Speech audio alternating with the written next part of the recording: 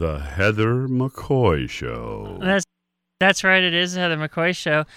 We are not going to do Robert Larson. We're going to put that off for next week because we do have a caller to talk about the last topic. We have him on the line right now. Hi, Michael. You're on the air on KUCI.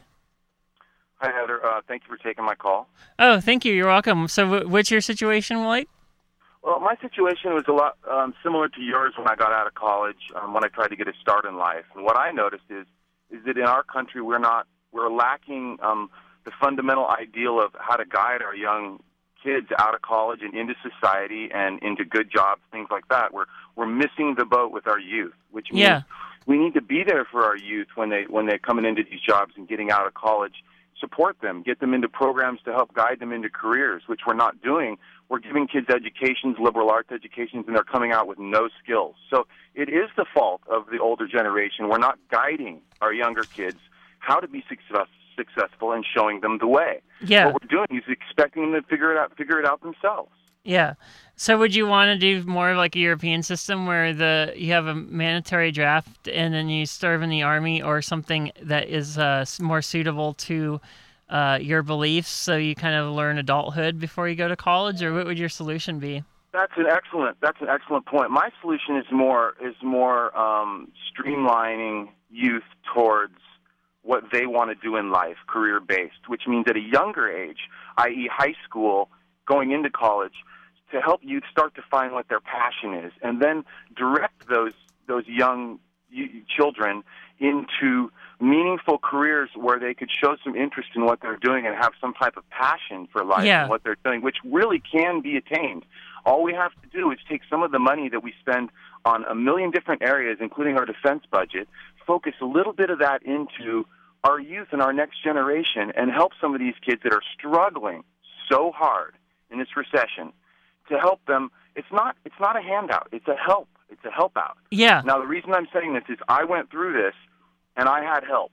I got some people to back me up, to give me a start, give me a chance, and you know, there are too many kids that don't get that chance, and that's my problem. It's only given to a few, and that's the problem. So how did you end up in the hole then? Was it just college debt from tuition? Yeah, I chose a career in music. I went through college, chose a career in music, was very successful in music, got signed to a contract, then got hurt, got injured, got seriously injured. And I was out for 2 years on I was on welfare. I was living in garages trying to get a leg up because I'd chosen this career. Luckily, I had people around me that loved me. I had friends that were supportive of me, and so, I ended up using every connection I had to try and get into a decent job and work my way up. The problem is it shouldn't have to be that hard for kids.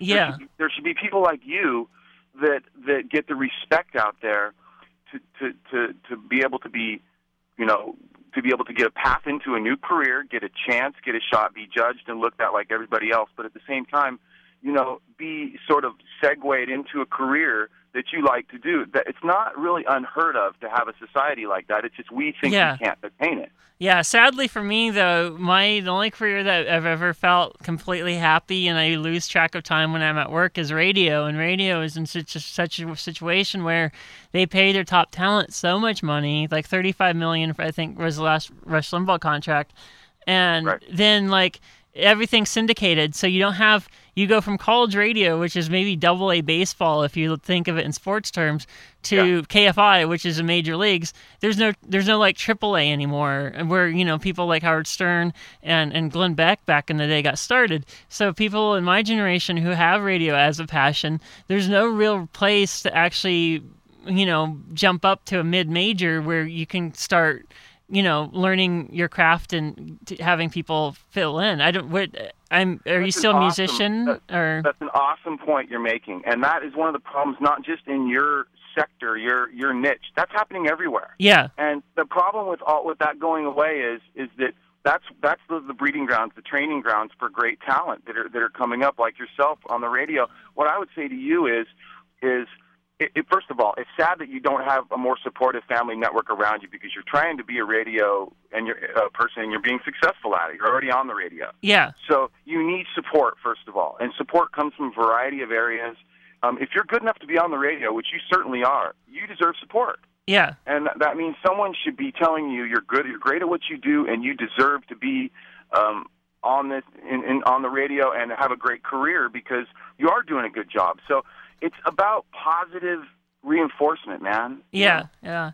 Are you still a musician, or what's your life like now? I am. I'm still a musician. I still play. I recovered. I've played with all kinds of larger regional to national type acts. I feel I'm better health wise.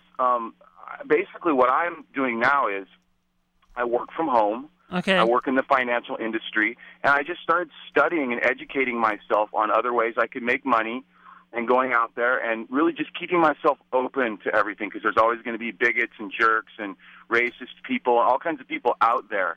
But there's also a lot of good people out there. And so I think it's a kind of keep-try attitude. At the same time, we're all very cynical about the way politically things are run. You have to keep trying hard and keep trying for that dream and hope that the people around you will support you. Yeah, yeah. Well, I want to thank you for your call. We've got to go because Ask a Leader's on. But thanks for listening, and thanks for calling in the show today, Michael. Thank you for your time. Okay, no problem. This is the Heather McCoy Show, and we're going to be signing off because Claudia is coming up with Ask a Leader. Thank you for your time. I hope you enjoyed the show this morning, and I'll see you at 6 o'clock for Rachel Ray's Cooking Accident. Goodbye, everybody.